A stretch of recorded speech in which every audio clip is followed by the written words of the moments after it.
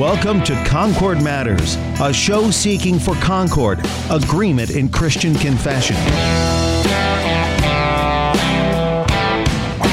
Concord mattered to Jesus and Paul, and so it does to us also.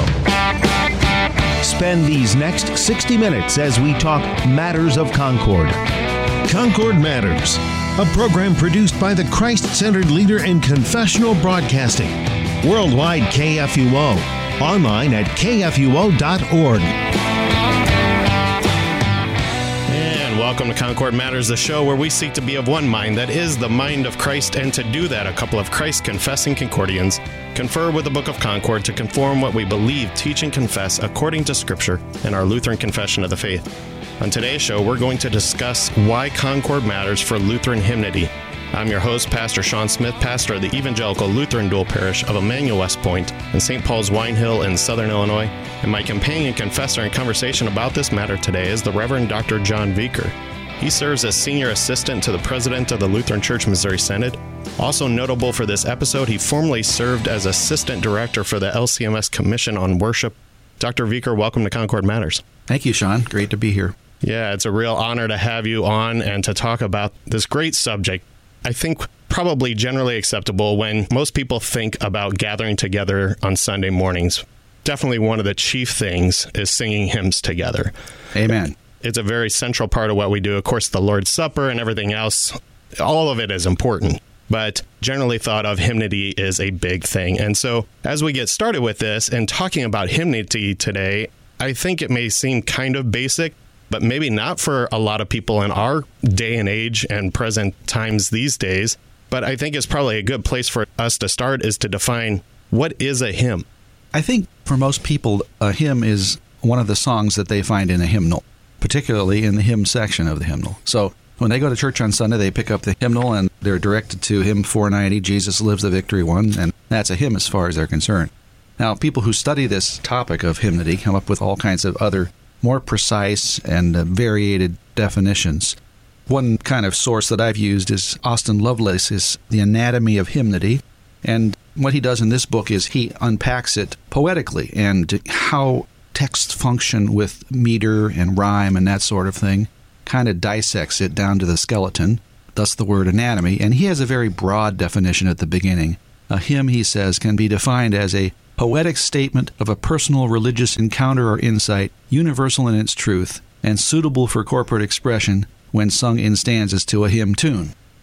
I ran this definition past Herman Stumpfli, a famous hymn writer, years ago when I interviewed him, and he said, I don't really like that definition. It lacks Christocentric focus, lacks any kind of biblical focus, and so he had a much better definition, a much more Lutheran definition. But in a kind of big picture, poetic piece in terms of the text, that's one way to go at it. Another hymn scholar by the name of J.R. Watson, Dick Watson, who's a famous hymnologist in England, he has some things to say about hymns, how they function poetically. He says, traditionally, hymn texts are regarded as second-rate poetic form. You're not as free when you write a hymn text to use a variety of meters and do free verse and that sort of thing. In fact, he quotes Tennyson, who says that a good hymn has to be commonplace and poetical. The moment you cease to become commonplace, it ceases to be a hymn. So if you're like I am, you need to kind of get what that hymn is saying pretty much the first time. You need to understand most of what it's trying to say the first time you sing it. On the other hand, you don't want a text to be so transparent that it's, I don't want to say boring, but maybe that's a word for it, but it doesn't attract your attention to want to spend any additional time with it. And I think of the great Franzmann hymn text, O God, our Lord of heaven and earth, where there's that line toward the end where he says, breathe on thy cloven church once more, that in these gray and latter days there may be those whose life is praise, each life a high doxology to Father, Son, and unto thee. Breathe on thy cloven church. Now, I've asked guys, what is this cloven church? And I've had all kinds of explanations. Well, usually one. Cloven meaning split, like a cloven hoof is split in two. It's got two pieces to it. I think there's more to it. I think Franzmann wrote during a period where the Bible was the King James Bible. He prayed in King James thee and thou language. And if you look at what was described in Acts chapter 2 with the tongues of fire, They were cloven in that translation as they hovered over the heads of the apostles. So I would argue this is what Franzmann is doing here. Breathe on thy cloven church once more, the church that's been anointed with the fire of the Holy Spirit to preach the gospel. So for me, this is Franzmann's text, invite more introspection. You get it the first time singing, not really understanding what cloven is. Okay, I'm going to skip over that. But you get the rest of it, that in these gray and latter days, there may be those whose life is praise, each life a high doxology. That for me is an example of a good hymn and a good text and how language needs to work in a hymn, that it needs to be more than just commonplace. And that gets to a next point that Dick Watson makes, which is it needs to be, as it's part of worship, it has to be quickly and easily comprehended. They don't use irony. That's not very often. That's something that takes some thought and may or may not be successful. They have to be life expressions of all hearts in the sense that it needs to relate to things that are going on in life, common images. I've seen some hymns from the 21st and 20th century that get way into technical scientific things. Believe it or not, there are hymns like that that are beyond the average person's understanding. That's probably not going to be successful. So getting back to what is a hymn is a hymn text, but it also goes with a hymn tune, and we can talk more about the melody and music when we get further along. Yeah, so is there a distinction then between what we would call a hymn, or is it just a church word for song? You know, sometimes you see that debate go on in the broader church and even within the Lutheran church, or just music in general. Are we just saying it's a Christian song, or is there a distinction between these things? I think all hymns are songs at their heart, but hymns are kind of a subcategory of song. And these definitions can be somewhat fluid and overlapping. A hymn, by definition, is strophic, by and large. That means it has stanzas, it has verses. And the first verse has the same number of lines and the same number of syllables in each line, ideally, as the next one, and so forth. Sometimes these stanzas may have a refrain or a chorus at the end. But nevertheless, they're the same from one to the next. They are not what we call through composed, where it's just a text that doesn't rhyme, it's prose, and the music follows wherever the text goes. That's kind of the strict definition of a text in terms of its structure. Now, a song, you could argue, might be more through composed, like it's often used today. So, for an example of a song in Lutheran Service Book, you might take a look at LSB 939, You Are God, We Praise You. That's the so-called Hillert Te Deum. This was from morning prayer in Lutheran worship, and then it was put into the hymnal in the liturgical or biblical canticle section. You can see the melody there, the text is not rhymed. It doesn't have any repetition to it. The melody has some repetition to it to assist the singer, but basically it follows along with the text. That's an example of a song in that kind of looser definition, unmetered text. We could say also a song might be something that's more structured textually, but less so musically. So look at 960, Isaiah Mighty Seer in Days of Old. And this is an old one. Now you can see that Luther, who wrote this, is going on the basis of Isaiah chapter 6, when Isaiah was in the temple and the Lord appeared to him. Isaiah Mighty Seer in Days of Old, the Lord of all in spirit did behold. We've got a rhyme going in there. We've got something metered happening. It's not just straight text like prose. Nevertheless, the melody itself has some minor repetition built into it, but it just follows the rhymed text. And it's one stanza. It's just one big long verse. And that's why you look down to the bottom right hand, and it says peculiar meter.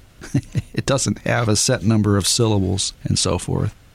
And then you can think of an example, I can think of an example of a song that might be more structured musically, but not so structured textually. So here we're going to dip into the deuterocanonical section of the hymnal.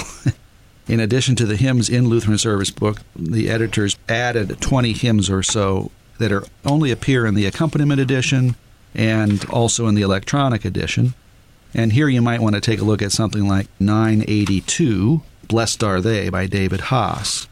And here's an example. You can see that the music is very structured. It's got basically the same melody for all 5 stanzas, plus a refrain at the end, Rejoice and be glad, blessed are you. But it's less structured textually. It doesn't have any rhyme to it. Blessed are they, the poor in spirit, theirs is the kingdom of God. Blessed are they, full of sorrow, they shall be consoled. and it doesn't have the same exact number of syllables from stanza to stanza. So it's more song-like, looser in its structure. Poetry more relaxed, and the music adapting to the more relaxed poetry. That's really helpful, and quite honestly, I'm not sure I've ever had that even laid out to me in my time coming through seminary or 10 years in the ministry now and things like that. And so that's really helpful. I think I want to make a point of clarification here that as we go forward, when we talk about hymnody, what I'll be doing is just speaking broadly of what you said initially of what most people probably think of is it shows up in the hymnal. Exactly. But it's great to see that variety within the hymnal of kind of what's going on with different pieces that we see show up in there. Yeah. So then, again, thinking broadly of hymnody, it shows up in the hymnal and so forth. Why do hymns exist at all? What's the purpose of hymnody in the life of the church? What functions should it serve among us in our Christian life together?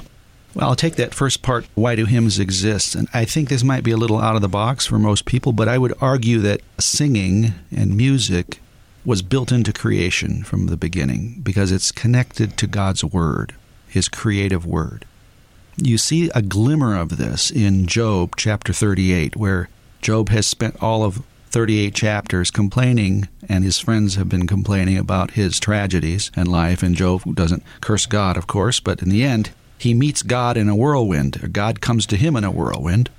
And out of that whirlwind, Yahweh says to Job, "Where were you when I laid the foundations of the earth? Tell me, if you have any understanding. Who determined its measurements? Surely you know. Or who stretched the line upon it? On what were its bases sunk? Or who laid its cornerstone?" And here's the punchline.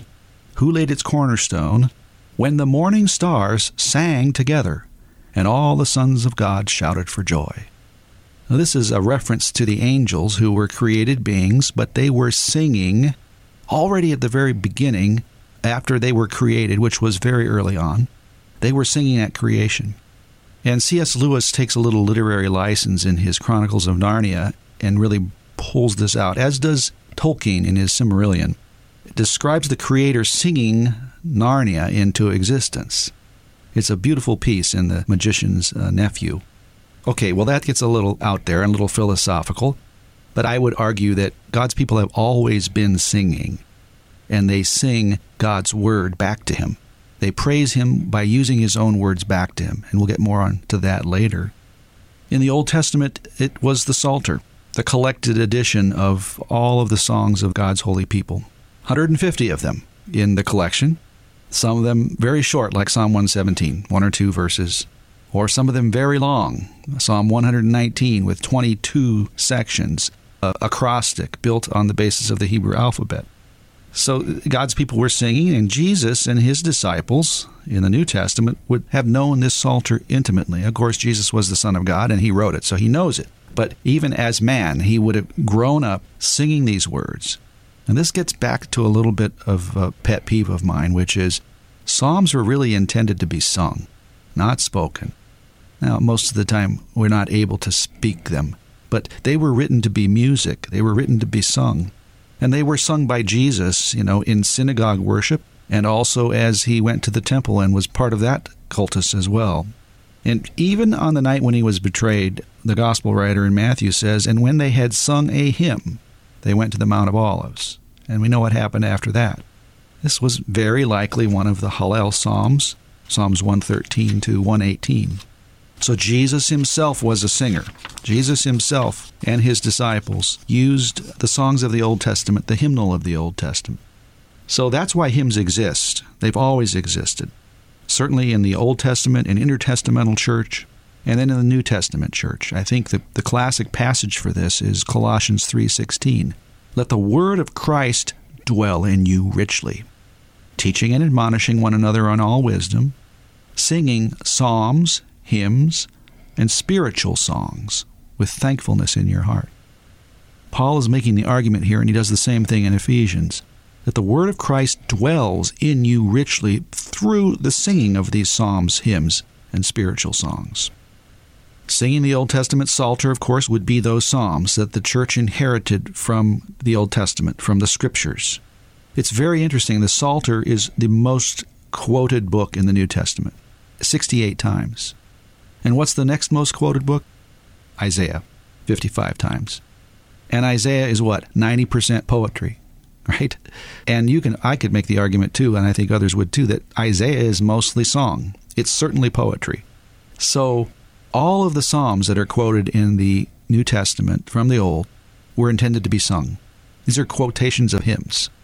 So God is speaking in the New Testament when he's digging from the Old Testament quite a bit out of the poetry and the hymnody that God's people had already knew, had impacted their hearts through the singing of it. So that's the Psalms of the Psalms, hymns, and spiritual songs. And then I would say the hymns of the Psalms, hymns, and spiritual songs that Paul is talking about would be the New Testament canticles that the church writes, that God inspires by the Holy Spirit.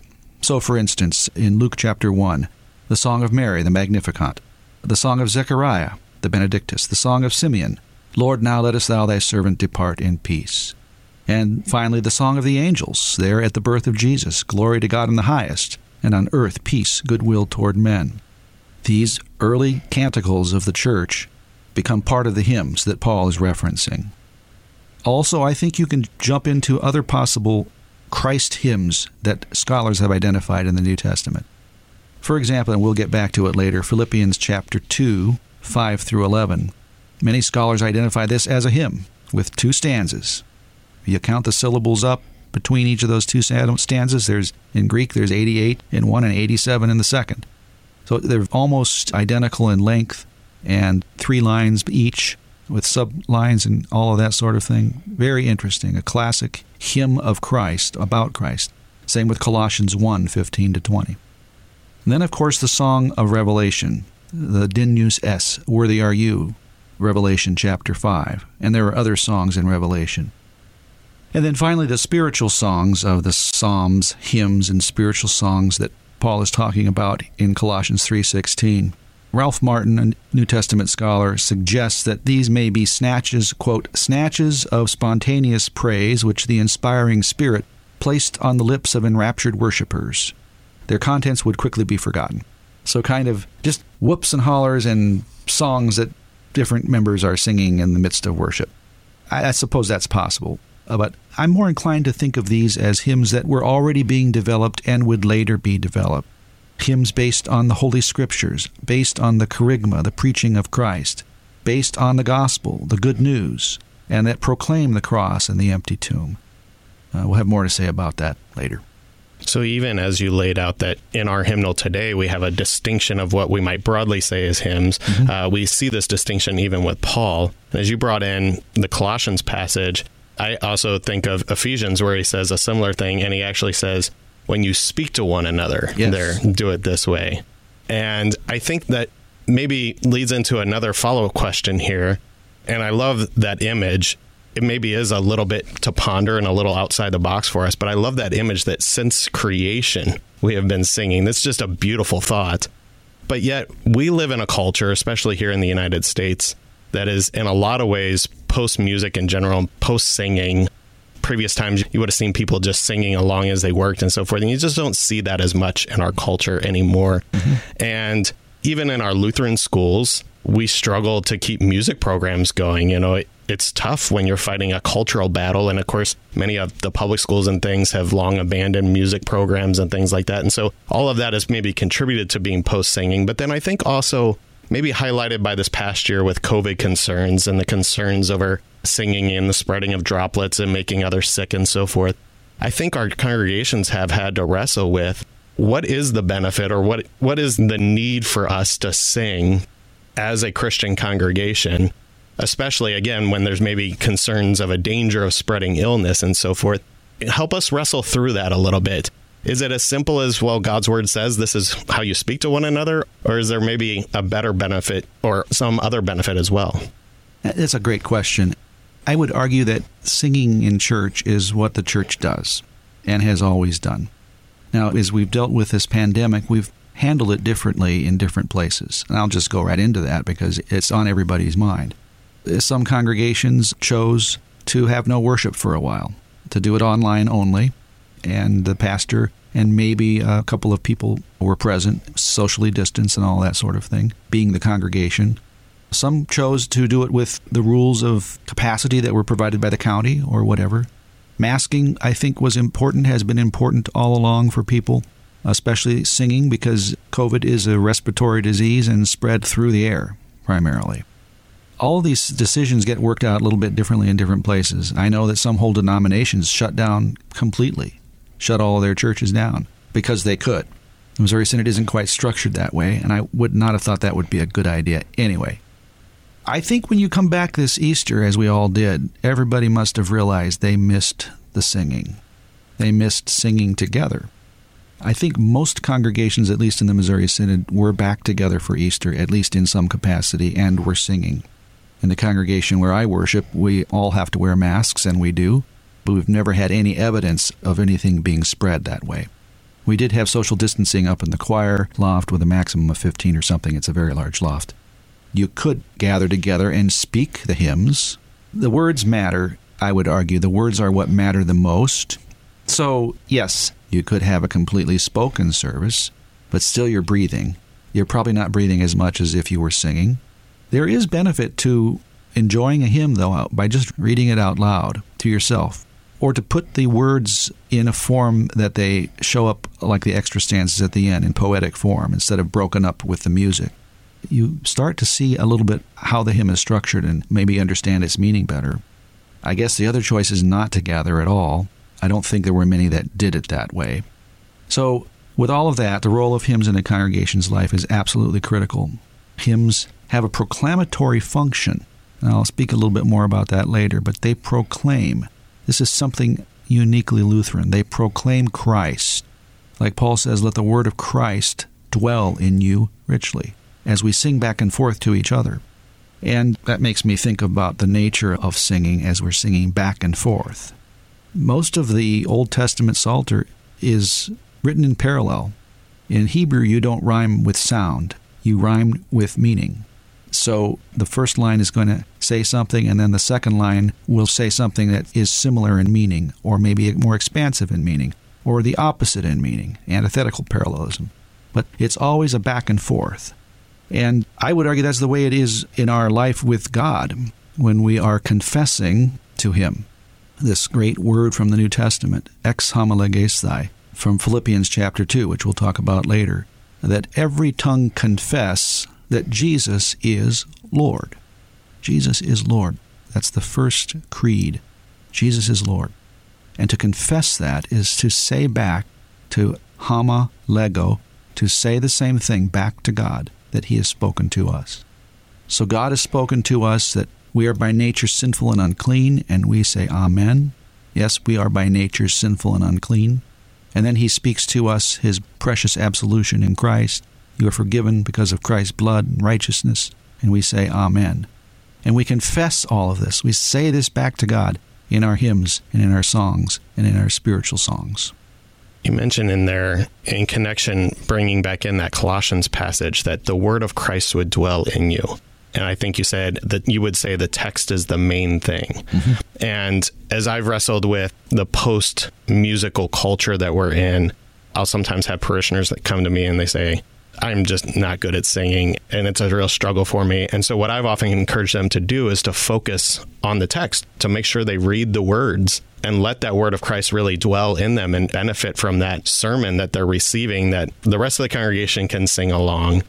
But then that makes me think of another question that I think is also important when we're talking about hymnody. So you're not only a pastor and theologian, but you're also an accomplished and very excellent musician. I believe I've told you before, and I'll just say it on the air here too, that every time you play for doxology events or other places that I've heard you play, it's such a wonderful delight to just hear the music that you play.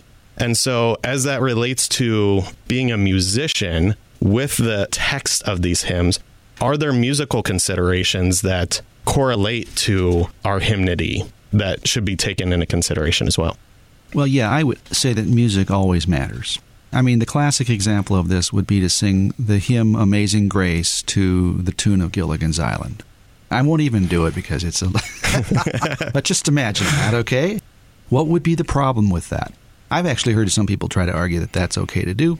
Okay, maybe it is somewhere. But in a culture that would not have any clue as to what Gilligan's Island was, to sing Amazing Grace, it's a tune, it's a sea shanty that was written by someone in Hollywood and became totally identified with this 3-hour tour of crazy people that got stuck on an island, okay? Not carrying the weight and the breadth and the beauty of this wonderful hymn by Newton, Amazing Grace, How Sweet the Sound. So there's an example where you definitely wouldn't want to use that tune. Music does matter. There are limits to what kind of music you might use to accompany a sacred text. But there are more nuanced questions, like take a look at hymn 361, O Little Town of Bethlehem. Now, as Missouri Synod Lutherans, we know this melody very well.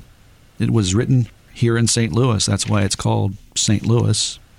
O little town of Bethlehem, how still we see thee lie.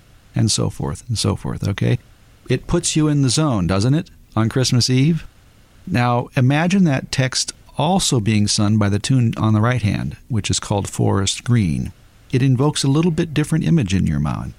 O little town of Bethlehem, how still we see thee lie.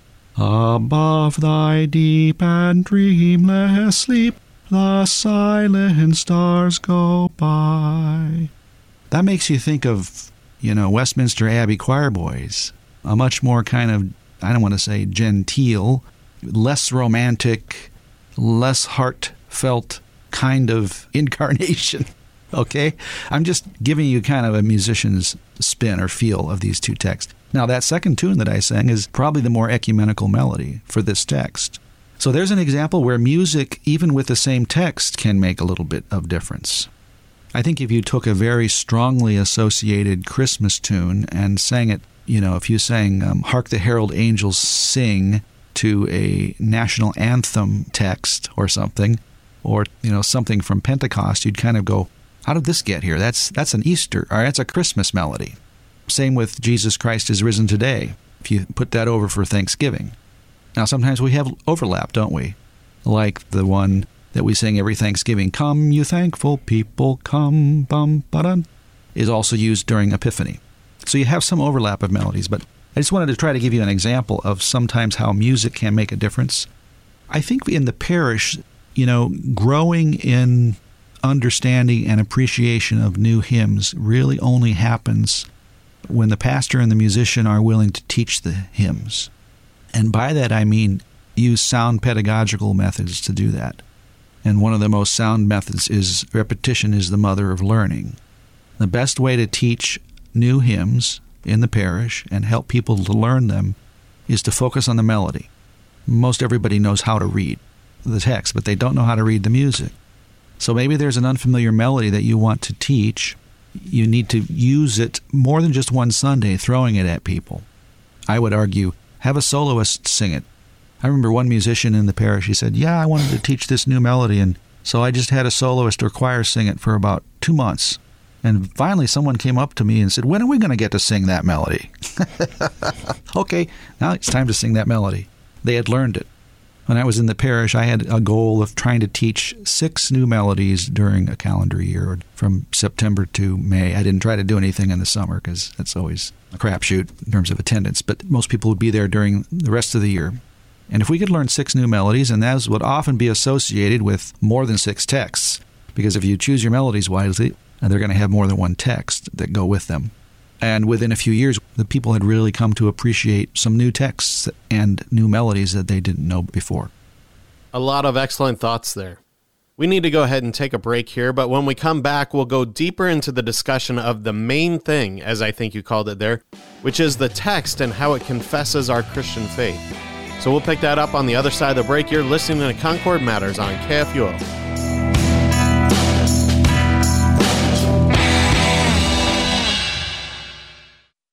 To serve and be served. This is the heart of the mercy work happening at the Shepherd's Hand Community Outreach Center in Fort Wayne, Indiana. This new recognized service organization of the LCMS cares for families in soul, mind, and body through education and health programs, always pointing those they serve to Christ and His church. You can support this mission work by walking, running, or donating to their first annual 5K happening on May 15th. Sign up before May 12th at shepherdshandfw.org. That's shepherdshandfw.org.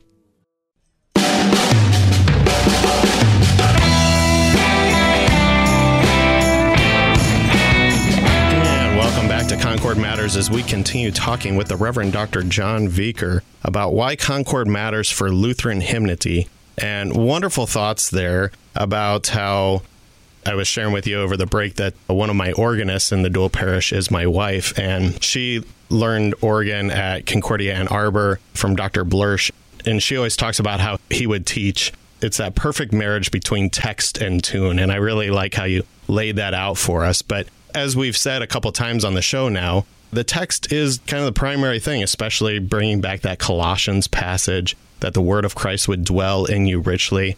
And so as we consider the texts and how we use them, there are some traditions, at least historically, and I think maybe there were more traditions historically than maybe there are today, but there's certainly still some around today that have only sung the Psalms or other scripture texts, what we might call those biblical canticles that you talked about earlier. So why do Lutherans have hymns that are more than just the direct quotes from Scripture?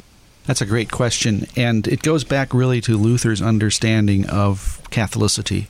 By that I mean the Church Universal. I think sometimes as Lutherans we may think that when Luther showed up, he just cleared the table and started everything new and flipped a light switch, and all of a sudden everybody was singing hymns. That's not exactly what happened, not at all. Luther began to reform the church in Wittenberg and institute reforms along with the elector and the pastors and all the folks there. It was a slow grind, and his biggest concern was that he not leave people behind, not leave them behind in terms of their piety and in terms of their understanding of what was happening. And that is why our liturgy to this day is very parallel to what you observe in the Roman Catholic Church. He basically purified it, took out the parts that were prayers to saints and other things that were not biblical, and kept the rest of it. And why is that? Because it's 98% right out of the Bible. So he saw this as a great thing, as yet, back to Colossians 3:16, the Word of God dwelling in us richly as we're singing. That it wasn't just the textual reforms that he was implementing, but also musical. If you take a look at the hymns that he wrote some 37 hymns. He wrote about 2/3 of them during the years 1523 to 24, within 18 months. And he says very intentionally that he was writing these as examples for how others might go about doing this. He was very intent on reinstituting congregational song in the Church of Wittenberg and in the Lutheran lands. And so he wrote about 20 hymns along these lines, and they followed along basically 3 categories. The first was psalm paraphrases, and an example of that would be Psalm 131, "From depths of woe I cry to thee." So if you take a look at hymn number 607 in LSB, there is Luther's paraphrase of Psalm 130, "From depths of woe I cry to thee." And if you take that 607 and you just put it alongside Psalm 130, you'll see it almost parallels identically to the way the psalm is set up. What he's done is he's taken the meaning from the psalm and he's rhymed it. He's metrified it. Very close. That was one approach that he used. Now a second approach would be hymn 656, "A Mighty Fortress is Our God," or 657, depending on, I would go with 656. That is ostensibly, as he would say, a paraphrase of Psalm 46. But after you get past the first line, "A mighty fortress is our God, a trusty shield and weapon," then you get into the old evil foe who works deadly woe, deep guile and great might. Then we're off into, "Though devils all the world should fill all eager to devour us." It's like apocalyptic, okay? It's not exactly following, if you look at Psalm 46, line for line, what's going in Psalm 46. So he was doing an interpretation, a midrash, on Psalm 46 based on what was going on in Wittenberg at the time. And as far as we can tell, it was probably the time of plague. He likely wrote this hymn around 1529, and they'd had a plague about a year before that. So he's reflecting on all of the ills and the evil things that are going on in the world and putting this into song and interpreting it, interpreting the scriptures in light of current events. And this is the wonderful result. So he's a psalm interpreter. He takes psalms, but he also is free to write hymns that are festival hymns, hymns that reflect other thoughts, other biblical thoughts that are not necessarily written down all in one place. So take a look at 458. Christ Jesus lay in death's strong bands. This is a wonderful Easter hymn that Luther wrote, and it draws from all over the Scriptures. If you look at the bottom right corner of the first page, it'll tell you that it comes out of 1 Corinthians 15 and so forth, 2 Timothy 1. If you do the electronic edition, which most parishes have, there's a line-by-line analysis of all the biblical texts, over 10,000 biblical texts. And so you could find out exactly where from Scripture he pulled these various lines, like stanza 4. It was a strange and dreadful strife when life and death contended. The victory remained with life. The reign of death was ended. Holy Scripture plainly saith that death is swallowed up by death. Its sting is lost forever. Alleluia. So, powerful stuff, 1 Corinthians 15, happening there, festival hymns. And then the third category that you could say Luther wrote would be catechism hymns. And one big example of that would be hymn 954, We All Believe in One True God. That is a paraphrase of the Nicene Creed. And I wrote a paper once, did a study on this to see now what all, based on the Latin of the Nicene Creed and the German of Luther's text, what all did he include and not include? And by George, he got just about all of it in, which is an amazing feat. Rhymed, and yet he has a sense of Catholicity. He has used a very old melody that had already been in existence from about the 14th century. So he's using a churchly melody to put this hymn text, this catechism hymn text, together. And the 6 chief parts of the catechism, so there are 6 catechism hymns, although they debate over which one is the Lord's Supper catechism hymn. So he's writing these hymns for various purposes. He puts examples together like this, and people catch on. Eventually, this results in a hymn explosion in Germany and elsewhere. Tens of thousands of hymns result from these handful of hymns that he wrote in 1523-24. So as we consider then, as you laid out right at the beginning of that we tend to think at times that Luther really just changed everything. And I like how you brought us back to, it's something we've tried to emphasize on this show quite a lot, especially when we read through the Book of Concord and provide that audio commentary as we go, that we're constantly going back to, this is what the church has always been, that Catholicity, yes, as you talked about. Mm-hmm. So as we consider then Lutheran hymnody and how influential Luther himself was, once again, seeing variety and how he uses music and hymnody in what he writes for the church, how does Lutheran hymnody relate to, compare to hymnody in other Christian traditions? Where do we have common ground or concord, we might say, on Concord Matters? And where are there real Lutheran distinctions? That's a great question. You have to ask yourself, first of all, what is a Lutheran hymn? Does it mean that it's a hymn written by a Lutheran? Or does it mean a hymn that's being used by Lutherans? Or a hymn that appears in a Lutheran hymnal? Those are all kind of different ways to slice and dice it. And if it's a Lutheran hymn written by a Lutheran, that's the definition. Okay, when, where, who. There's, of course, different qualities of Lutheran, isn't there? And different qualities of hymn writing. And there's some great hymns not written by Lutherans that we love. You ask the average pew sitter, name their favorite Lutheran hymn, and it's probably not going to be a hymn written by a Lutheran. I think only 42% of the hymns in LSB are written by Lutherans. Now, this is rather unique to our American situation because, of course, we're a melting pot here. And that's part of it. But the other part of it is when we came over as German immigrants, at least in the Missouri Synod, we kind of lived in a German ghetto for the first 60 to 70 years. Still singing in German, still singing our almost all Lutheran hymns written by Lutherans from the 16th and mostly 17th century.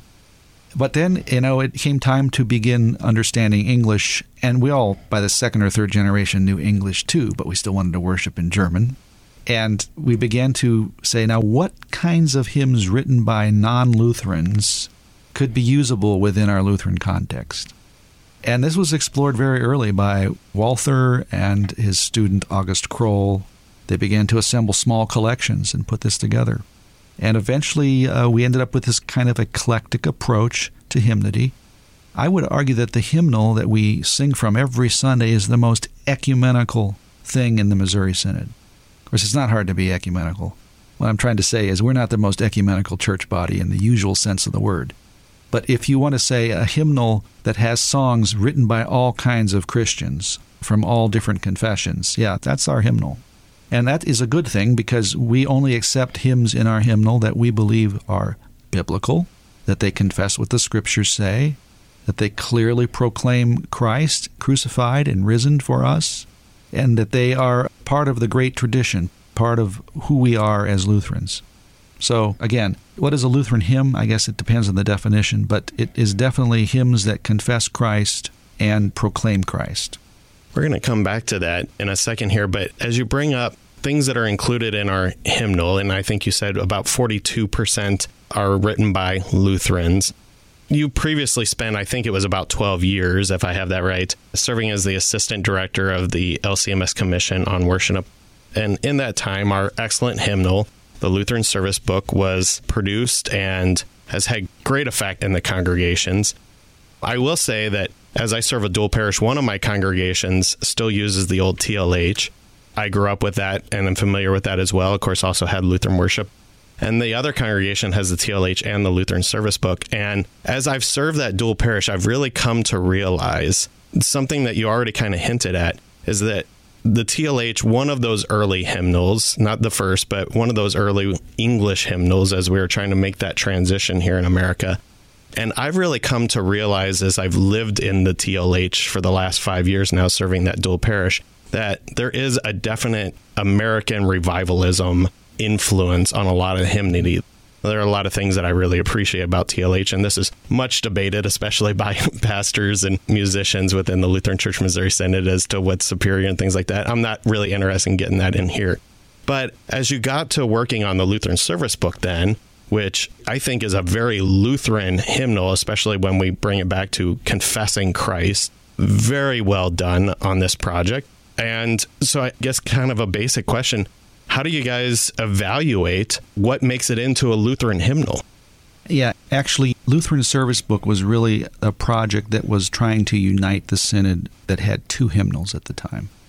Lutheran Worship had been printed and published in 1982, I believe, and because of a variety of reasons had never successfully been accepted in the majority. Well, it was the majority, 58% were using Lutheran Worship, but there was a good 34% that were using TLH still from 1941.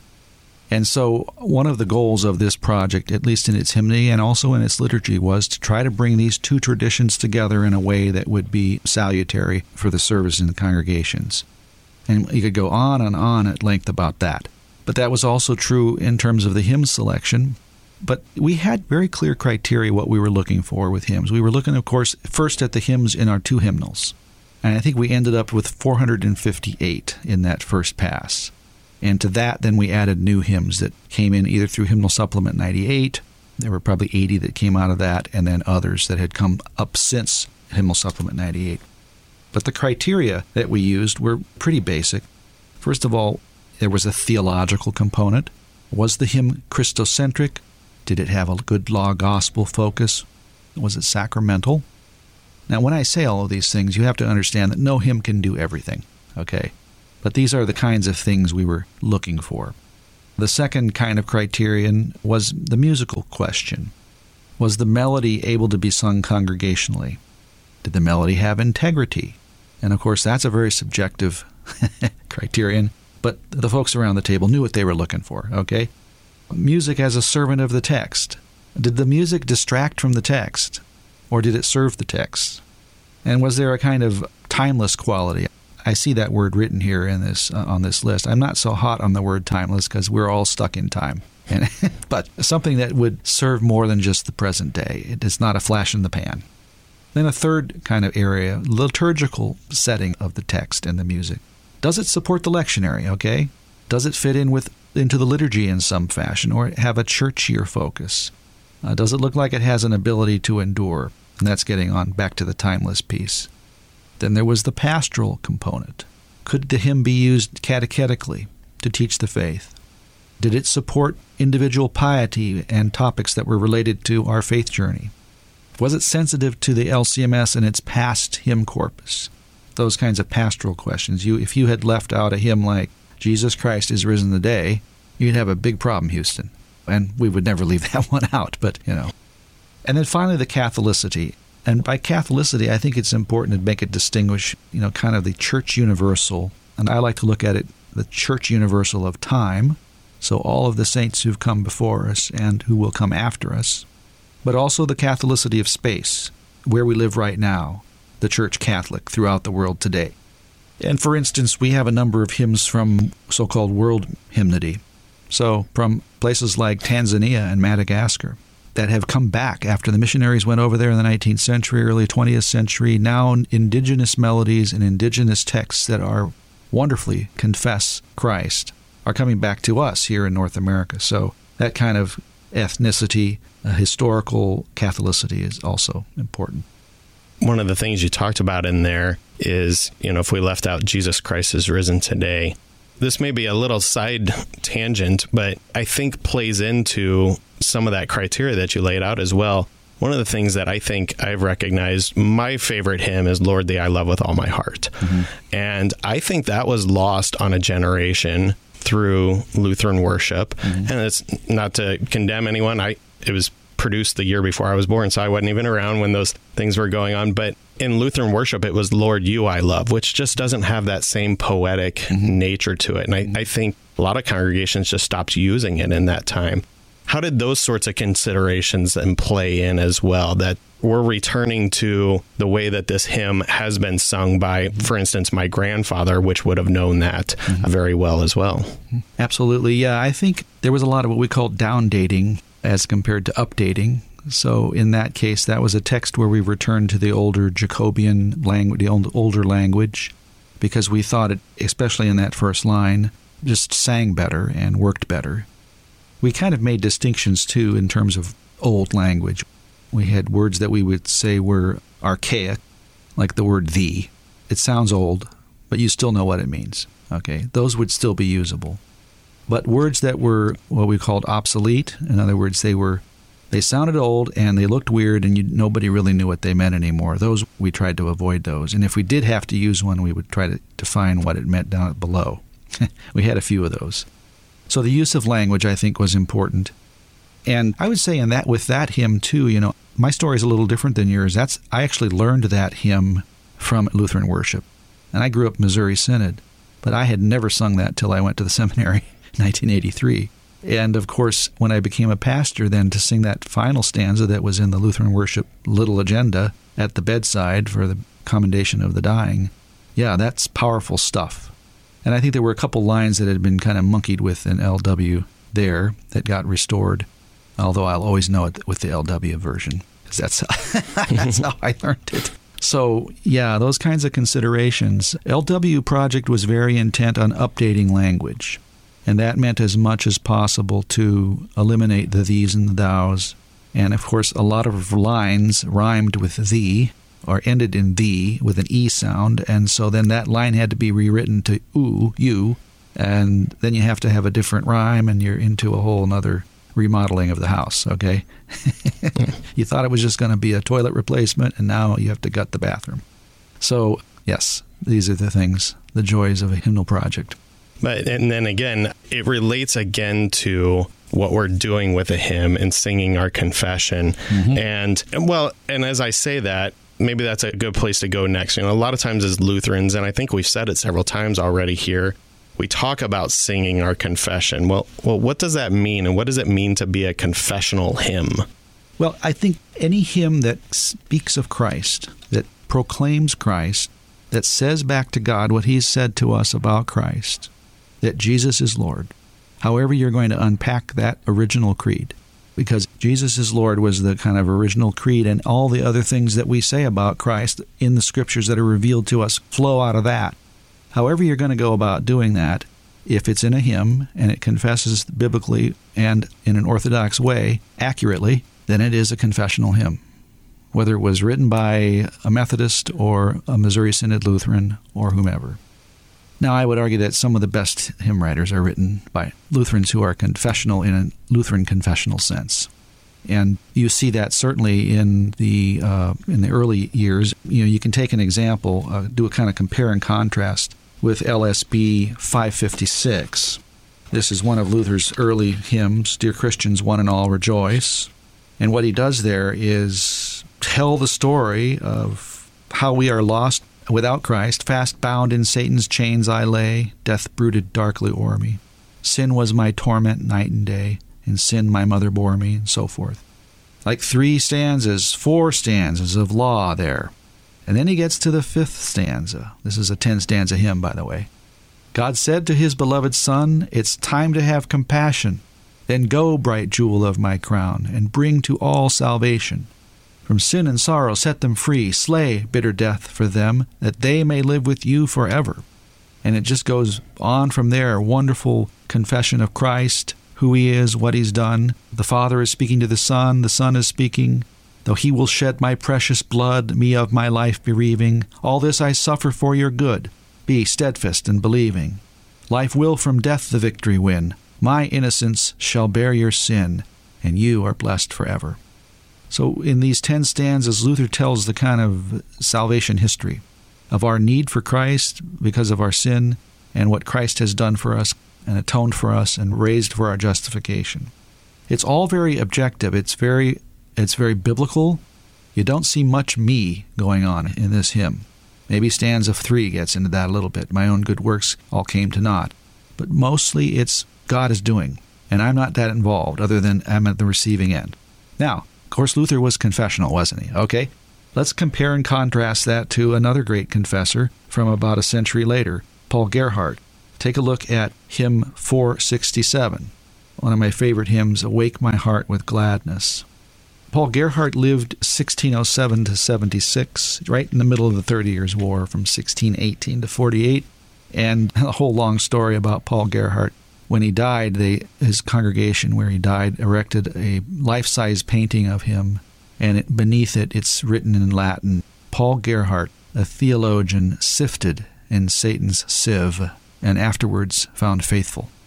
He really suffered a lot. All of the war, and then he lost his wife, and he lost 3 of his 4 children, I think.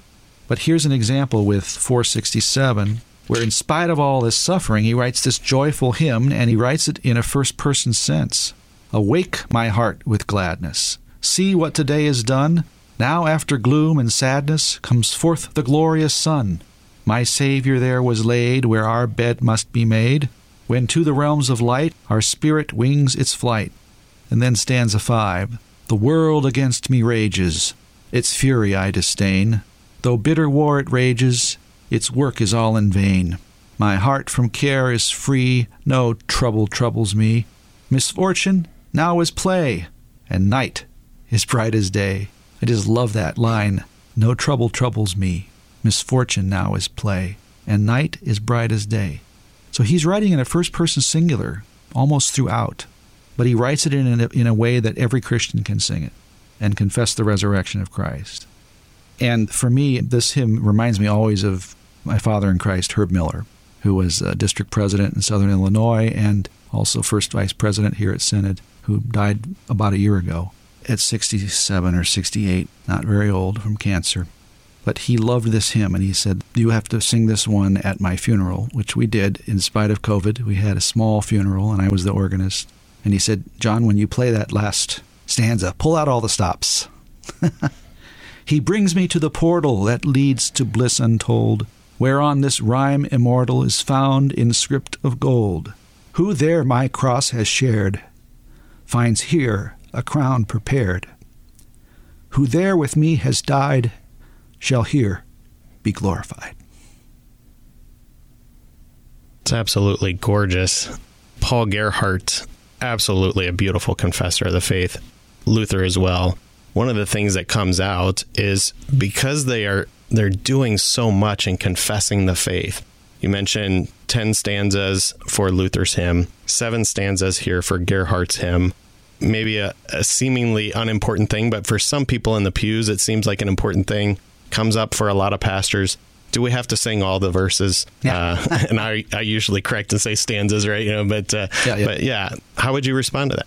Yeah, it's interesting that Luther 10-stanza hymn is a little unusual for Luther. Most of his hymns are not that long.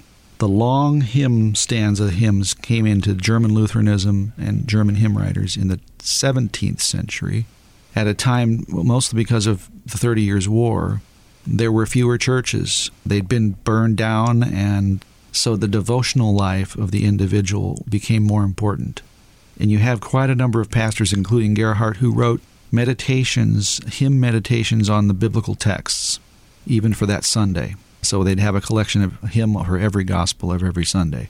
And they would be long hymns, sometimes 22 stanzas. These were for their people to meditate on during the week. They might not be able to come to church. There might not be a church. There might not be a church for another 5 years until the war is over. It was a 30 years war, after all. So this kind of devotional approach came in. That's where a lot of these longer hymns came from, and they frankly weren't sung in church during that time. They were for devotional use. Now, how do you work that out today? I know some guys who are like, yeah, that's the problem with LSB. They cut out all the great stanzas. And so the next hymnal will have to play the real estate game, and those guys will have to decide whether they really want to not have another hymn because they insisted on doing all 15 stanzas of this one. Yeah, that's always an interesting piece. So I don't know. I think it's certainly okay to abbreviate hymns on Sunday morning. Maybe you break them up into different parts of the service. If it's a longer hymn, you really want to sing them all. But you might have a congregation that really wants to sing all stanzas of all hymns, and it's a different setting, and that's great too. Yeah, absolutely. So much more that I would love to talk about. I could just talk all day about hymnody with you and just have really enjoyed today. But with just a couple minutes left here, I want to get your parting thoughts, just kind of wrap up for us today. Why does Concord matter for Lutheran hymnody? How is this a confessional matter? What's the great importance and takeaway for us today? Singing hymns is what Christians and people of God have done from day one. And I mean, like the first day there were human beings. They were singing, okay? We've been singing God's word. We've been proclaiming his praises to one another and to all the earth on the wings of song. So hymns are just yet another manifestation of this great confessing God and his mercy for us in his Savior and in the redemption that he won for us at Calvary and the victory that he promises us on the last day of resurrected bodies to be with him forever. Thank you so much, Dr. Vicker. It's been a great honor having you join us for Concord Matters today and discussing with us why Concord matters for Lutheran hymnody. And thank you also, dear listener, for stopping by today. And until next time, keep confessing, church.